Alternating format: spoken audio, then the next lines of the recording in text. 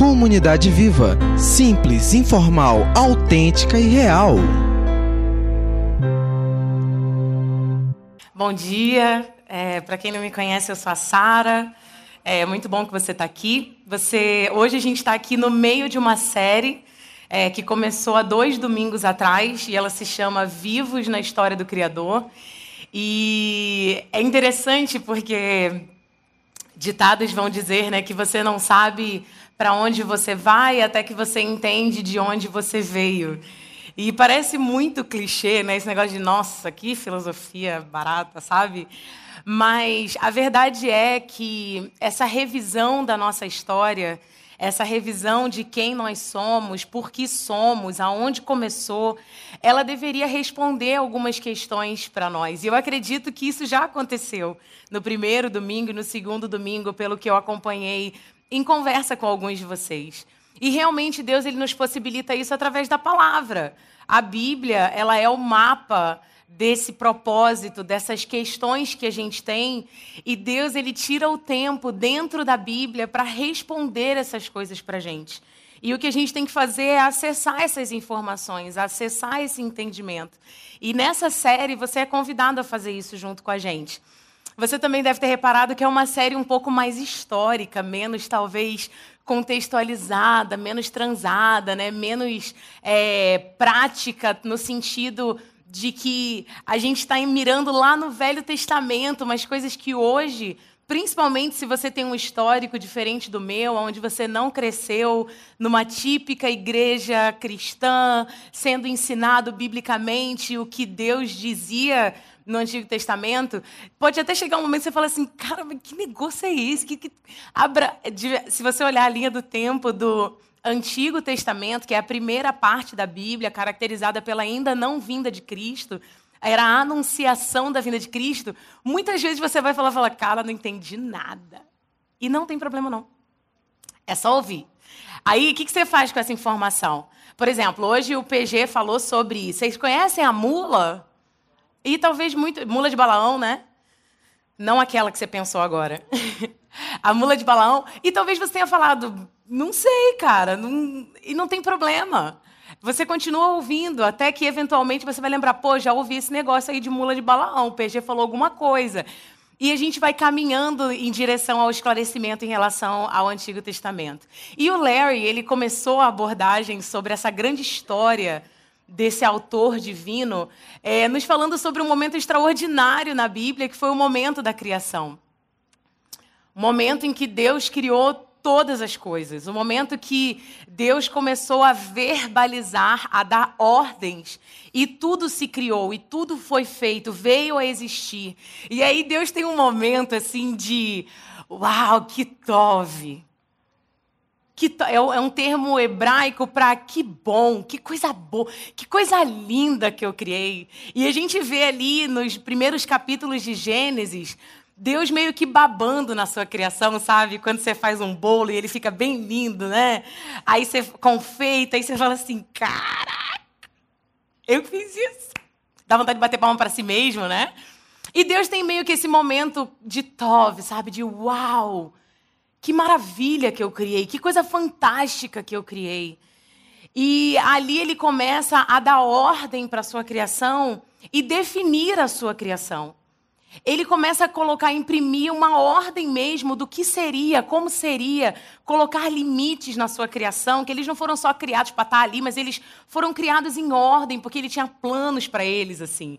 E a gente pode andar um pouco sobre isso com o Larry, ele está lá no nosso canal no YouTube, eu sempre te encorajo.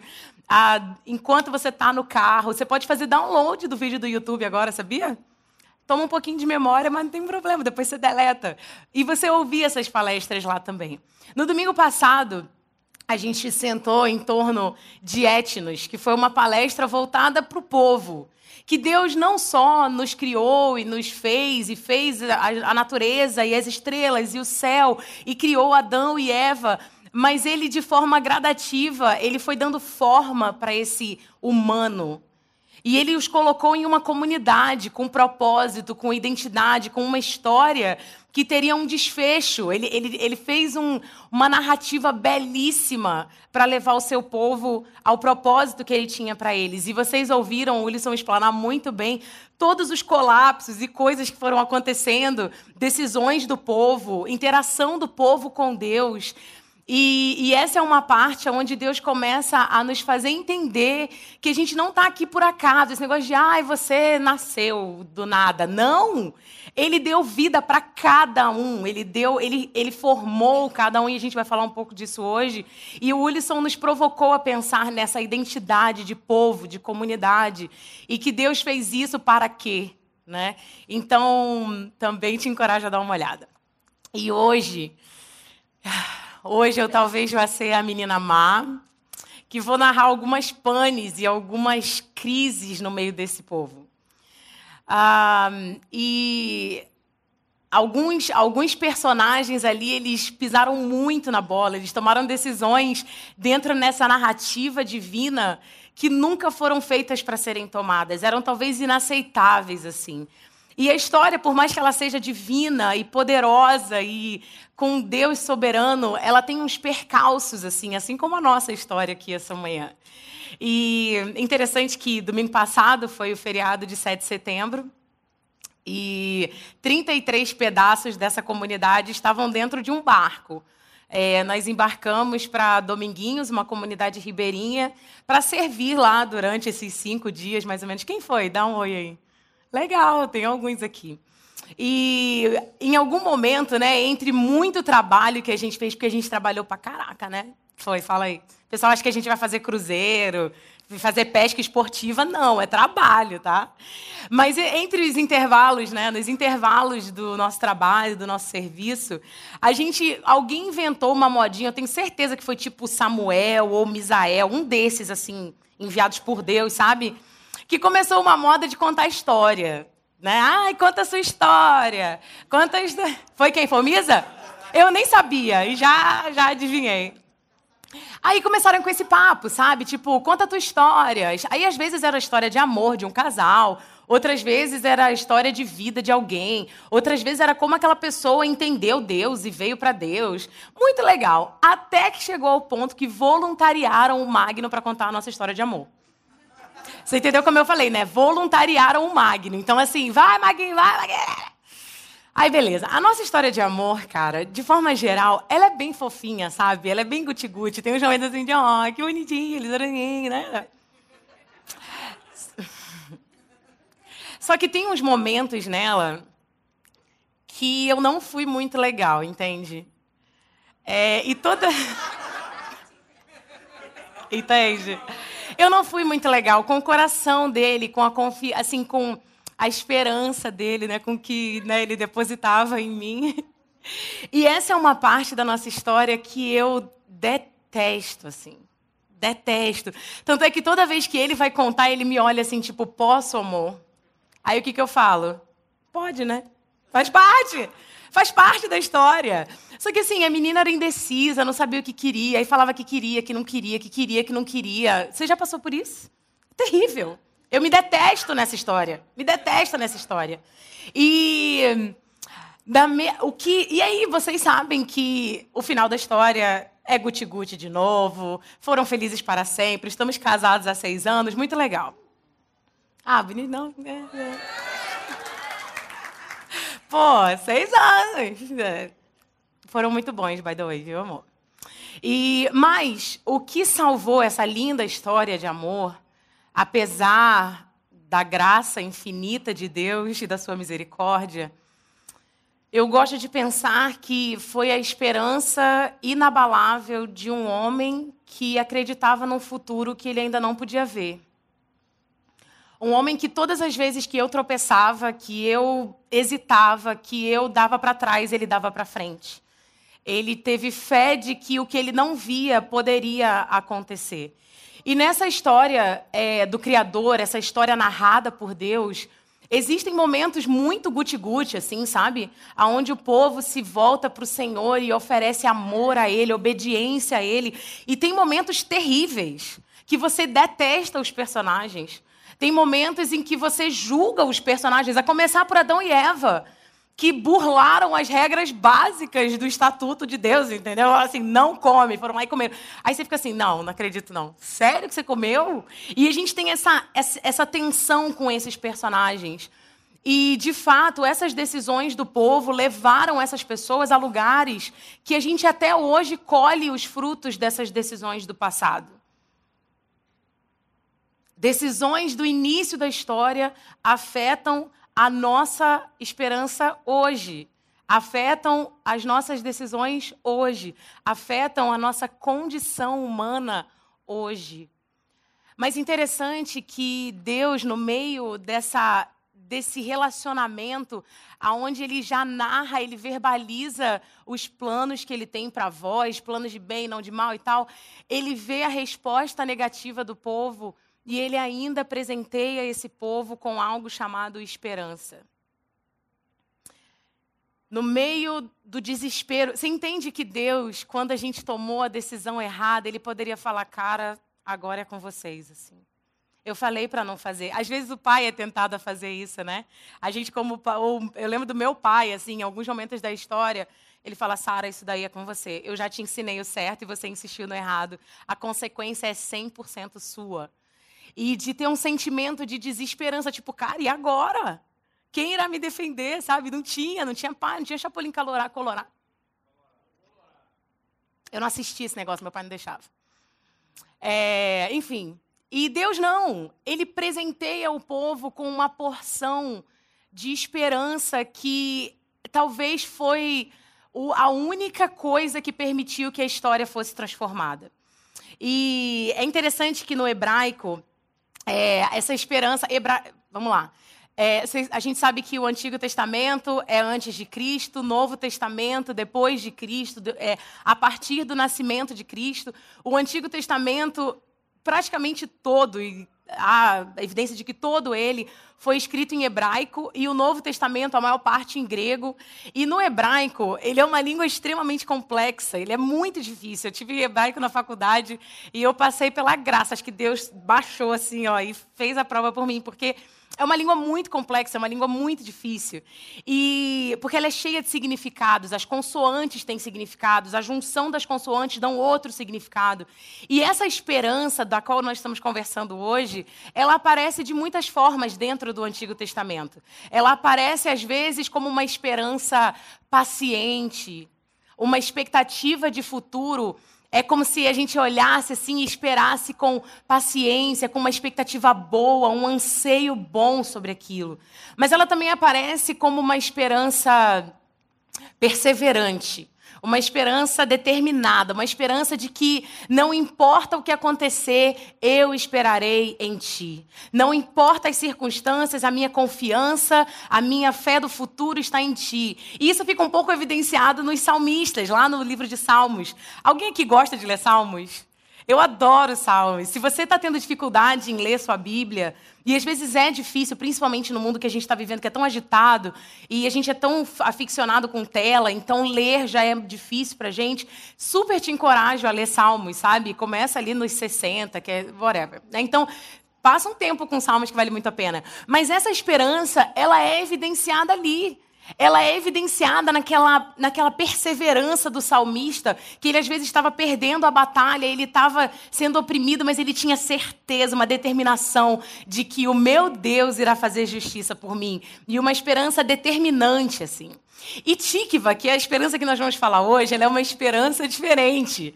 Ela é uma esperança tensa, ela é uma esperança regada de impaciência, uma esperança, uma certeza de futuro, mas banhada de tensão, e às vezes de dor, e às vezes de desconforto mesmo. Tanto é que no Antigo Testamento ela aparece cerca de 34 vezes, alguns dizem 32, outros dizem 34, e dentro dessas 34 vezes, ou 32, 13 vezes ela aparece no livro de Jó.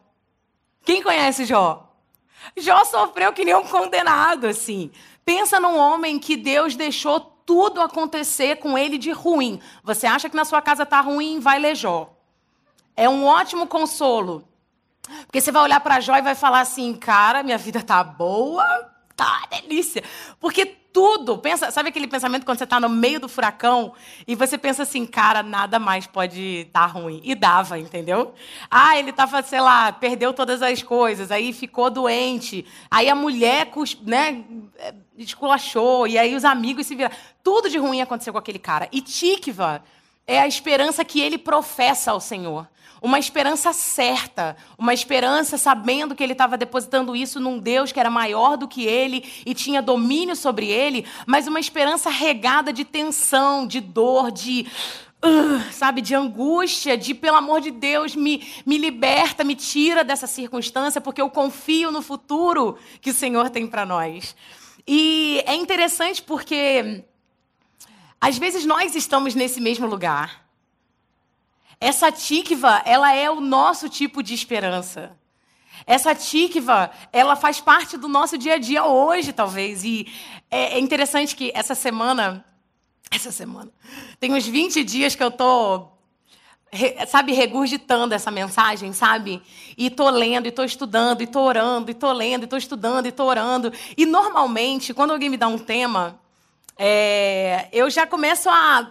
Tipo assim, Sara, prega sobre garrafa. Aí eu, já começo, né? Garrafa, que tipo de garrafa? E minha cabeça vai, né? Tá. Cara, nada. Tikva, sei nem o que é. Aí fui ler o que é Tikva. A esperança, tenho nada para falar sobre isso. Aí eu, Deus, como que eu não tenho nada para falar sobre esperança? Deus, fala comigo, o que é? Cadê? O que o Senhor tem para dizer sobre esperança? Deus, o que é? Nada. Aí eu, não é para eu pregar. Quase que eu liguei para o Paulo Gilson. PG, então, Deus está falando alguma coisa sobre esperança contigo? Porque aqui não está nada. E sem brincadeira, eu queria dizer para você que a vida é linda, que a Sara, né, ela sempre tem... Não tinha nada. E numa oração quase que como lá do salmista, né, falando, Deus... Pequei contra os céus e contra ti. E eu falei, Deus, o que é? Pecado não confessado? Me mostra que eu confesso e fica tudo bem, entendeu? Eu só quero resolver. Só me diz, entendeu? E numa oração desesperada, onde eu realmente não tinha mais esperança, eu falei para Deus, olha, para você ter noção, eu pedi... Não me julga, tá? Eu pedi a Deus, eu falei, Deus, me dá uma doença para eu falar, cara, eu tô doente, não posso ir. É esse nível de desesperança. E aí, obviamente, Deus falou no meu coração assim, você não consegue falar sobre esperança porque você não tem esperança. Você não consegue falar sobre esperança, Sara, porque você está vazia de esperança. Esperança não está fluindo do seu coração porque você perdeu a esperança. E olha que eu sou a rainha do otimismo. Quem está à volta de mim sabe que eu sou a tipo, não, mas vai dar tudo certo. Deu tudo errado, mas uhul. Só que quando eu vou olhar lá para dentro, no âmago da minha existência, eu não confio que as coisas vão dar certo no final. Eu não confio que o Brasil pode dar certo no final. Eu não confio que a humanidade que eu acompanho nas mídias sociais pode dar certo no final. E Deus me convidou a recalibrar o meu olhar acerca de quem eu sou e de quem Ele é.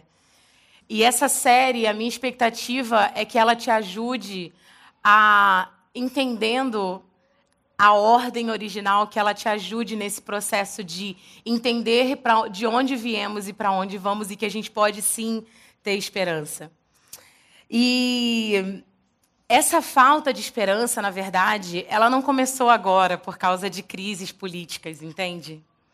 Ela não começou agora porque um ser humano está detestando outro ser humano. Ela não começou agora porque eu e você não conseguimos mais dialogar. Ela não começou agora porque existe pobreza no mundo. Ela não começou agora porque existem doenças no mundo. Ela começa muito lá atrás. Ela vai começar lá em Gênesis 3. E eu quero ler um trecho com vocês, né, do versículo 8 ao 14, e a gente vai migrar para o 20 e 21.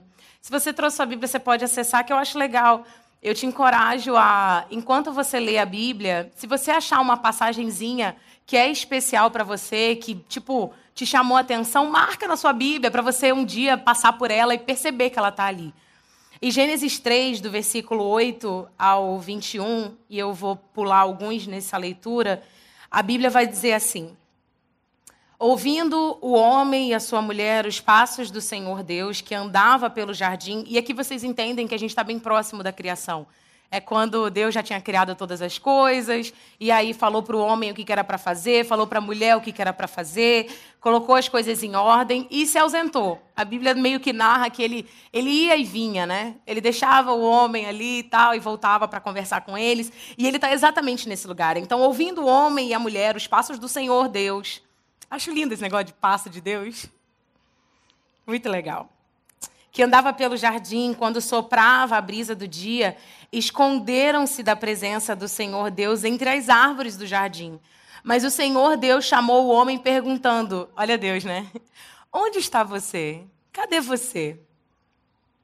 E ele respondeu, eu ouvi os teus passos no jardim e fiquei com medo porque eu estava nu, por isso eu me escondi. A ingenuidade de Adão. E Deus perguntou, quem disse que você estava nu? Você comeu do fruto da árvore do qual eu te proibi de comer? E disse o homem, foi a mulher que o Senhor me deu por companheira, que me deu do fruto da árvore e eu comi. O Senhor perguntou então à mulher, que foi que você fez? E respondeu a mulher, a serpente me enganou e eu comi.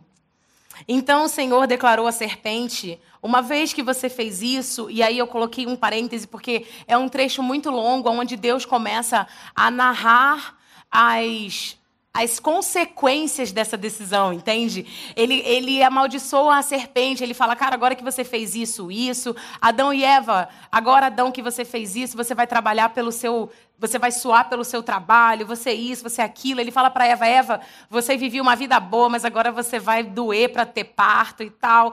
Ele começa a dizer assim, isso aqui não foi à toa não, vocês têm consequências dessa escolha. E aí ele termina no final dizendo, Adão deu à sua mulher o nome de Eva, pois ela seria a mãe de toda a humanidade. O Senhor Deus fez roupas de pele e com elas vestiu Adão e sua mulher. Então, no meio daquela primeira crise de decisões e de conflito do homem com o Senhor, mesmo ali, Deus ele faz o primeiro reparo da nossa história. É como se hoje, no meio da minha desesperança, ele me lembrasse que é ele que cobre os erros da humanidade. É ele que dá conserto para os erros da humanidade. É ele que ajeita as coisas. Não sou eu, não é você, não é Adão, não é Eva. Somente o Senhor tem poder para cobrir a vergonha do podre que nós somos, assim. E quando aqui ele fala que ele fez roupas de pele e com elas cobriu a vergonha da nudez de Adão e Eva, aqui acontece o primeiro sacrifício da Bíblia, onde ele mata um animal e ele cobre, ele fala assim, eu sou o reparo. Eu sou o reparo.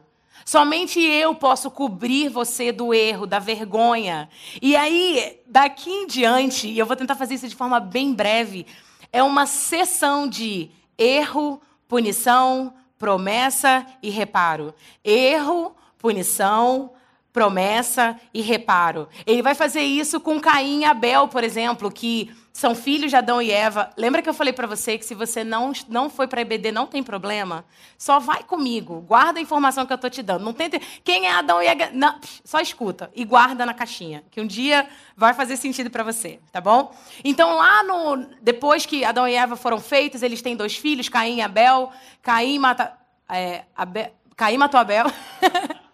Caim mata Abel, denunciando ali já uma mudança de estrutura humana. Ali ele já denunciou assim, tá ruim. Sentimentos novos, atitudes novas, erros novos, assim, coisas que nunca foram vividas por Adão e Eva. E aí você vê o ódio, você vê a inveja, você vê um monte de coisa. E Deus passa um tempo nessa humanidade que já começa a ficar bagunçada, manda Noé. Em Noé, ele olha a terra e ele vê que nada é bom. Você imagina Deus olhar a terra e falar assim, cara, não tem nada de bom ali. Nada. E às vezes eu sou tentada a olhar para o nosso mundo e falar, cara, Deus, seria um bom momento para o Senhor mandar outro dilúvio e começar de novo. Me tira também, porque eu também não presto não. Mas está muito ruim. E aí Deus vai, manda um dilúvio naquele momento, na tentativa de um reparo permanente. Obrigada pela luz. Deixa um pouquinho mais baixo, Romulito. Tá lindo, para eu poder olhar melhor. E ele começa ali um reparo para, tipo assim, vamos começar de novo então, porque a primeira tentativa não deu certo. Toma aqui, ó, Noé, você é justo, né? Eu acho que em você eu tenho esperança. E a partir de Noé, ele começa uma nova humanidade, ele faz uma aliança com o Noé, falando, olha, eu nunca mais vou desistir de você, eu nunca mais vou destruir essa terra, né? Ele bota um arco-íris como uma lembrança dessa aliança, dizendo que ele não vai desistir. Daí... tem a Torre de Babel, de novo, a humanidade. O que vocês estão olhando aí? Ah, que bonitinho! Ah, a linha do tempo, né? Tá tudo aí. Noé, viu e tal. Aí, vem a Torre de Babel e ali o homem, ele começa a se juntar e ao invés de se juntar para fazer coisa boa, eles começam a se juntar para fazer arte de novo. Parece que a gente tem uma vocação para fazer arte, entende?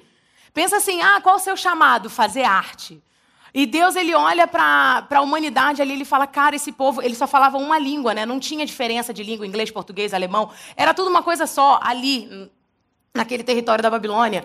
E aí Deus vai e fala, cara, juntos vocês só estão fazendo caquinha daqui a pouco. Aí ele fala assim, eles estão entendendo um ao outro, e se continuar assim, não há limite para o que eles possam fazer.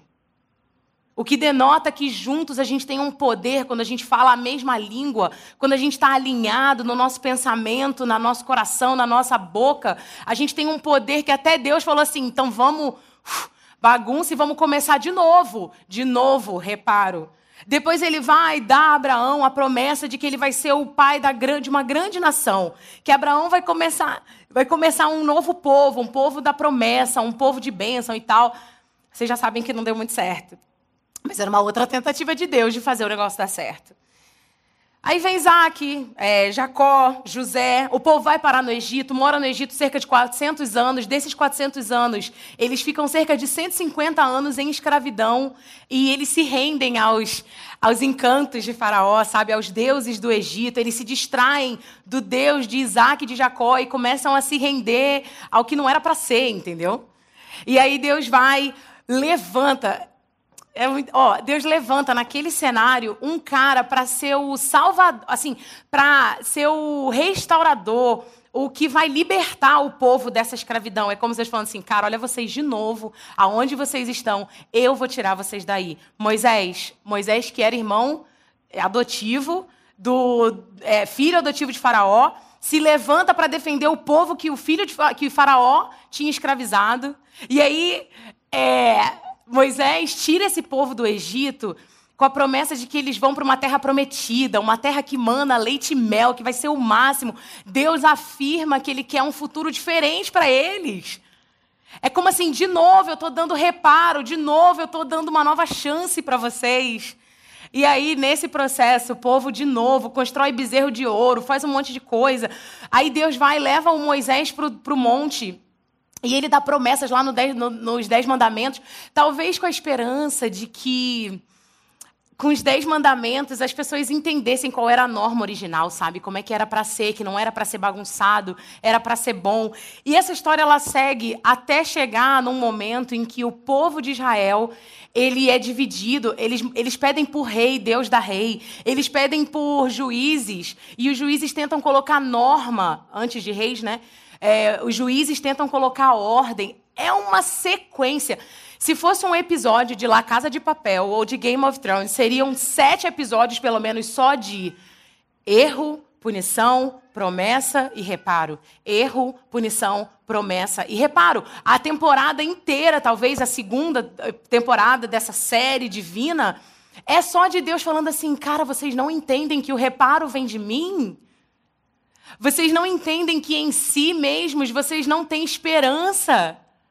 Vocês não entendem que toda vez que vocês tentam confiar em si mesmos, dá ruim. E eu estou aqui, eu sou o seu Deus, eu sou aquele que pode fazer todas as coisas. Então essa narrativa, ela é constante no Antigo Testamento. Um Deus que vê a condição humana, mas ele quer dar tikva. Ele presenteia esse povo com a esperança de que eles não estão condenados, mas ele faz ações que mostram que, olha, há esperança. olha, a esperança, você viu que eu fiz de novo? Você viu que eu te salvei de novo? Você viu que eu paguei o preço de novo? Você viu que eu levantei alguém de novo em teu favor, Sara? Você está percebendo esse movimento? Vai chegar um momento em que o profeta Isaías, lá no capítulo 42, ele vai dizer que, ele narrando, né, o que é esse povo, né, a condição do povo, ele fala, este é um povo roubado e saqueado. Ele foi apanhado em cavernas e escondido em prisões.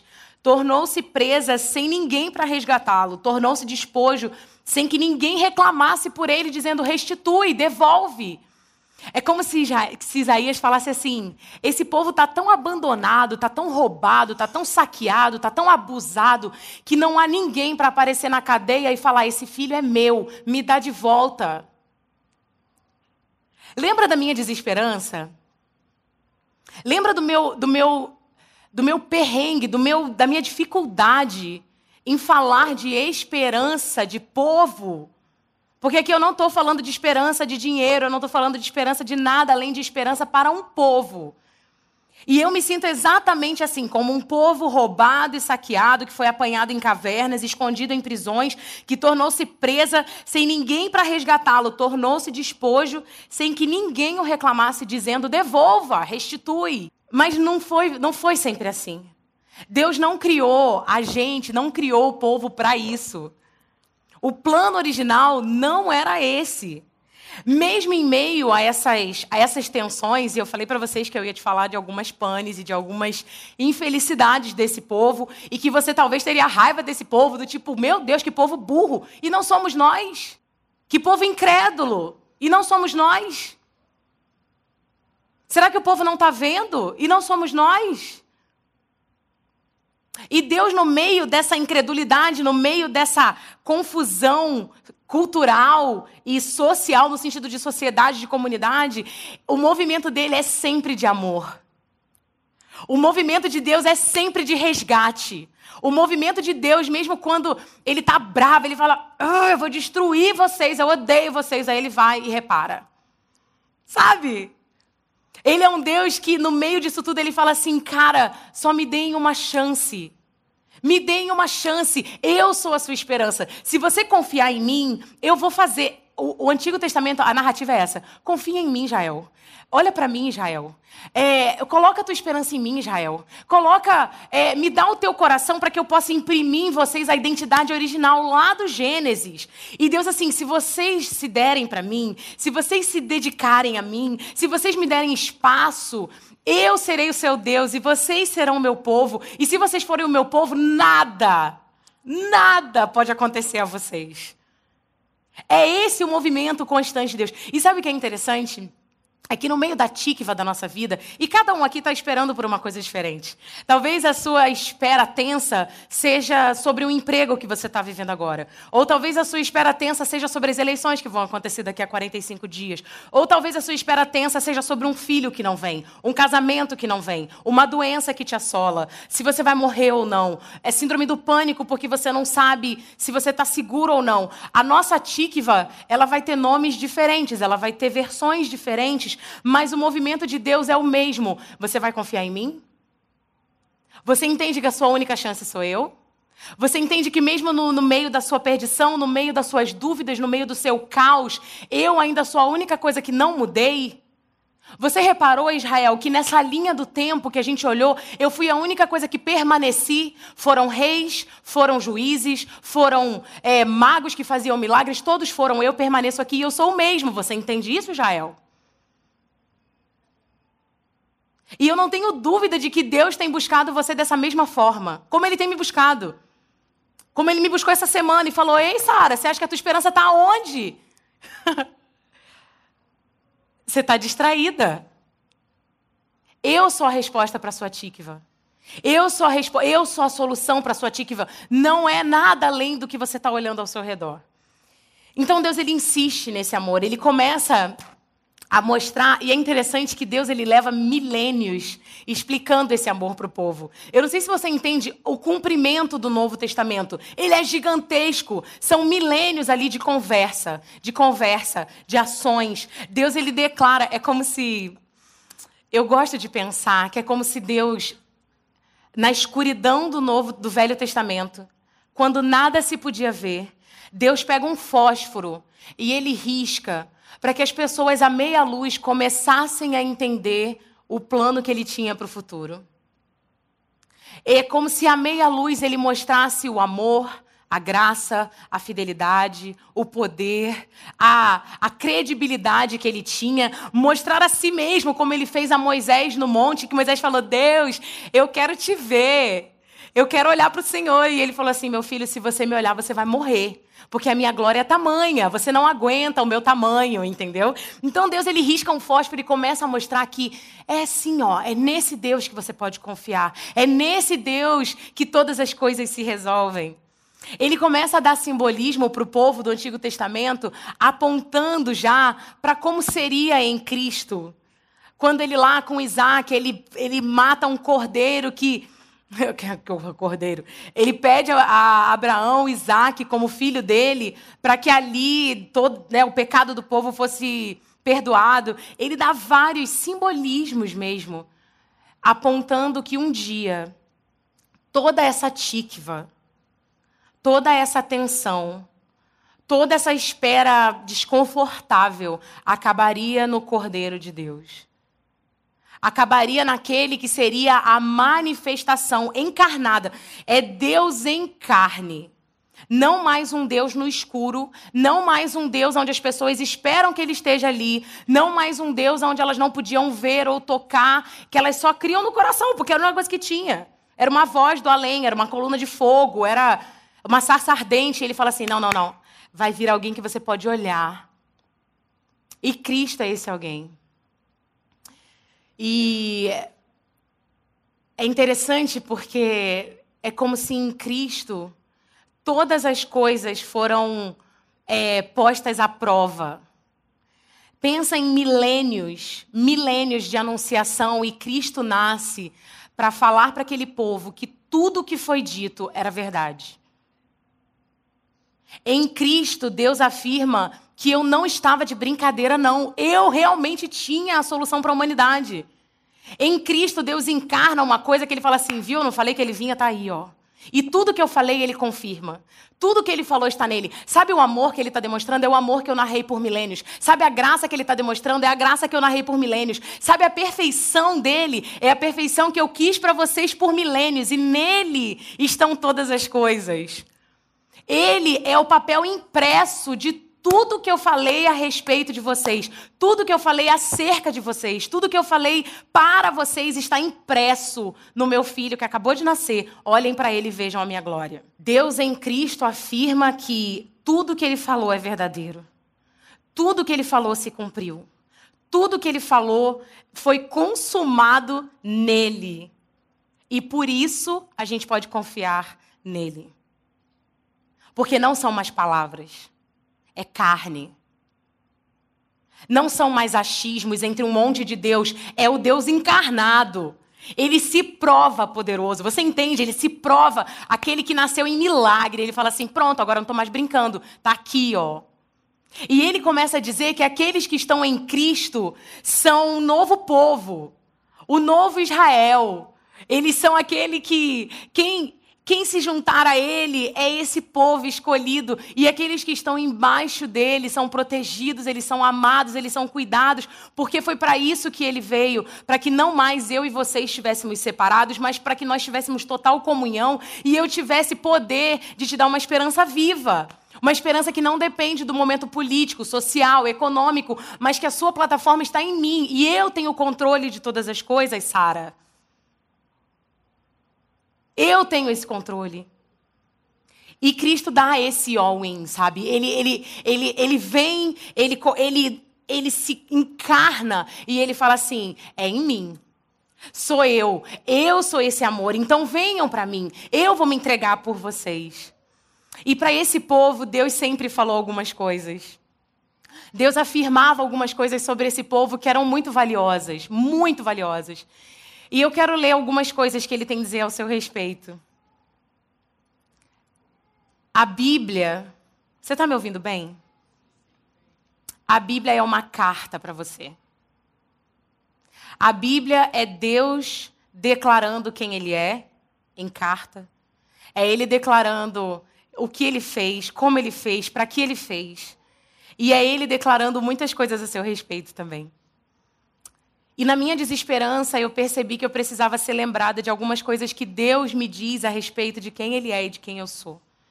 E eu quero compartilhar algumas dessas verdades com você nessa manhã, já caminhando para o nosso final. Deus, na sua palavra, Ele fala assim, e eu queria que você esquecesse que tem alguém do seu lado, sabe? Entende que isso é a Bíblia falando com você. Não sou eu que estou falando, é a Bíblia. Todos esses textos falam sobre você e sobre o Deus que você está aqui para ouvir. Você pode não me conhecer, mas eu sei tudo sobre você. Salmo 139:1. Eu sei quando você se senta e quando você se levanta. Salmo 139:2. Eu estou familiarizado com todos os seus caminhos. Salmo 139:3. Até os cabelos da sua cabeça estão contados por mim. Mateus 10. Pois você foi feito à minha imagem. Gênesis 1:27. Em mim você vive, você se move, você existe, em Atos 17, porque você é a minha descendência, Atos 17. Eu te conheci mesmo antes de você ser concebido, Jeremias 1. Eu escolhi você quando planejei a criação, ele vai dizer em Efésios 1. Você não foi um erro, pois todos os dias estão escritos no meu livro, Salmo 139. Eu determinei a hora exata do seu nascimento. E onde você moraria? Atos 17. Você é feito de forma maravilhosa, ele vai dizer em Salmo 139. Eu te teci no ventre da sua mãe, Salmo 139. Eu te trouxe no dia em que você nasceu, Salmo 71. Eu fui deturpado por aqueles que não me conhecem, João 8. E eu não sou distante e bravo, mas eu sou a expressão completa do amor, 1 João, capítulo 4. E é meu desejo esbanjar esse amor em você, em 1 João, capítulo 3. Simplesmente porque você é meu filho e eu sou o seu pai. 1 João, capítulo 3. Eu ofereço a você mais do que o seu pai terrestre poderia, Mateus 7. Pois eu sou o pai perfeito, Mateus 5. Todo bom presente que você recebe vem da minha mão, Tiago 1. Pois eu sou o seu provedor e atendo todas as suas necessidades, Mateus 6. Meu plano para o seu futuro sempre foi cheio de tíquiva, de esperança, Jeremias 29. Porque eu te amo com um amor eterno, Jeremias 31. Meus pensamentos em relação a você são incontáveis como a areia da praia, Salmo 139. Eu me alegro com você cantando, eu nunca vou parar de fazer bem a você, Jeremias 32. Pois você é minha posse preciosa, Êxodo 19. Eu desejo te estabelecer nessa terra com todo o meu coração e com toda a minha alma, Jeremias 32. E eu quero te mostrar coisas maravilhosas, Jeremias 33. Se você me procurar com todo o seu coração, você me encontrará, Deuteronômio 4:29. Deleite-se em mim e eu lhe darei os desejos do seu coração, Salmo 37. Pois fui eu quem te dei esses desejos, ele vai dizer em Filipenses 2. Eu posso fazer mais por você do que você poderia imaginar, Efésios 3. Pois eu sou o seu maior incentivador, 2 Tessalonicenses 2. Eu também sou o pai que te conforta em todos os seus problemas, 2 Coríntios 1. Quando você está de coração partido, eu estou perto de você, Salmo 34. Como um pastor carrega um cordeiro, eu te carrego perto do meu coração, Isaías 40. Um dia vou enxugar cada lágrima dos seus olhos, Apocalipse 21. E vou tirar toda a dor que você sofreu nessa terra, Apocalipse 21. Pois em Jesus o meu amor por você é revelado, João 17. Ele é a representação exata de quem eu sou, Hebreus 1, versículo 3. Ele veio para demonstrar que eu sou por você e não contra você. E para te dizer que eu não estou contando os seus pecados, 2 Coríntios 5. Jesus morreu para que você e eu pudéssemos ser reconciliados, 2 Coríntios 5. A sua morte foi a expressão máxima do meu amor por você. Eu desisti de tudo que amava para poder ganhar o seu amor, em Romanos 8. Se você recebeu o meu presente, no meu Filho Jesus, você me recebe, 1 João capítulo 2. E nada jamais separará você do meu amor novamente. Romanos 8, venha para casa e eu vou dar a maior festa que o céu já viu. Lucas 15. Eu sempre fui seu pai e sempre serei seu pai. Efésios 3, 14 e 15. Essa Bíblia, ela é uma carta transformadora para a gente. Ela é uma carta de identidade, ela é uma carta de propósito, ela é uma carta de amor, ela é uma carta de reparo, ela é uma carta de esperança. E é nesse Deus que eu sou convidada a confiar mais e outra vez. É nesse Deus que nós somos convidados a confiar mais e outra vez, e outra vez, e outra vez. Com a diferença de que ele sempre se prova fiel. Ele sempre prova que ele tem esse poder. E da mesma forma que eu tive que rededicar a minha esperança nele, eu te convido a fazer isso através da oração dessa música nessa manhã.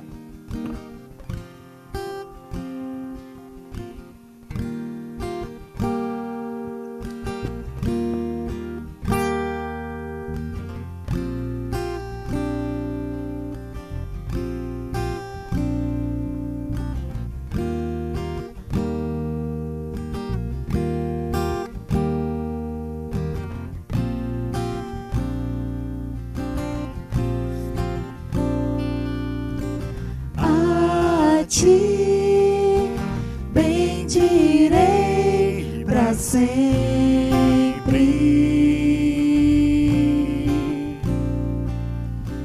Em ti confiarei, Senhor.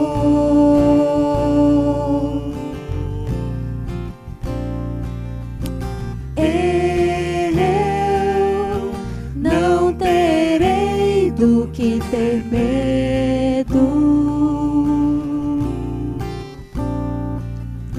Meus pés só na rocha firmarei.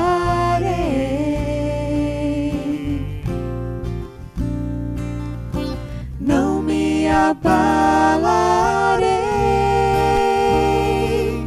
E do Senhor direi: Tu és meu Deus, protetor, meu refúgio, libertador, meu abrigo, torre forte, todo tempo meu socorro vem de ti.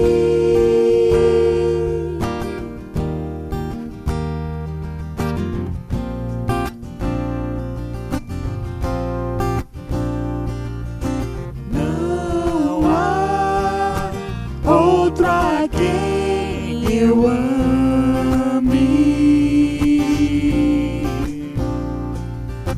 Tu és tudo que eu desejo.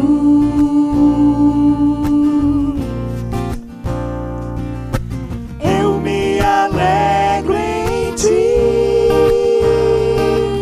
E do Senhor direi: Tu és meu Deus, protetor, meu refúgio, libertador, meu abrigo,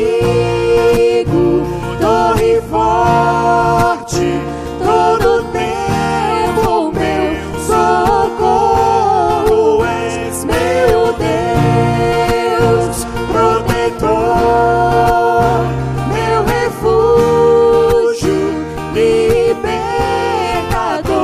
meu abrigo, torre forte, todo tempo meu socorro vem de ti.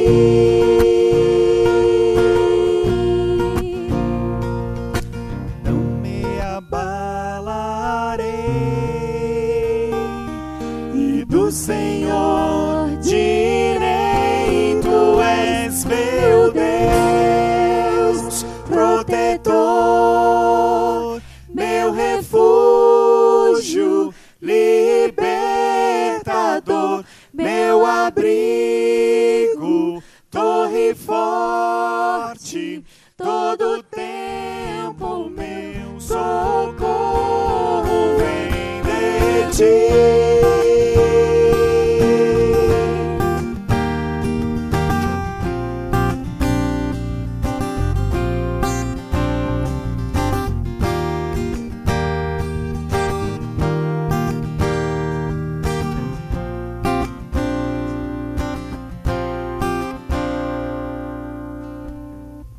Romanos 15, 13 vai dizer que o Deus da esperança os encha de toda alegria e paz por sua confiança nele, para que vocês transbordem de esperança pelo poder do Espírito Santo.